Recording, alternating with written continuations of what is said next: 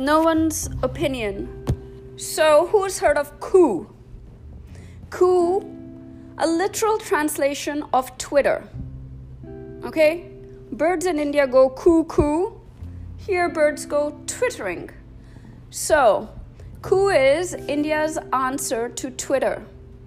Because India got a little pissed off that Twitter didn't cancel some accounts like it did in the United States. So India said, fine, we'll come up with our own Twitter. A literal translation called coup. Coup. No one's opinion.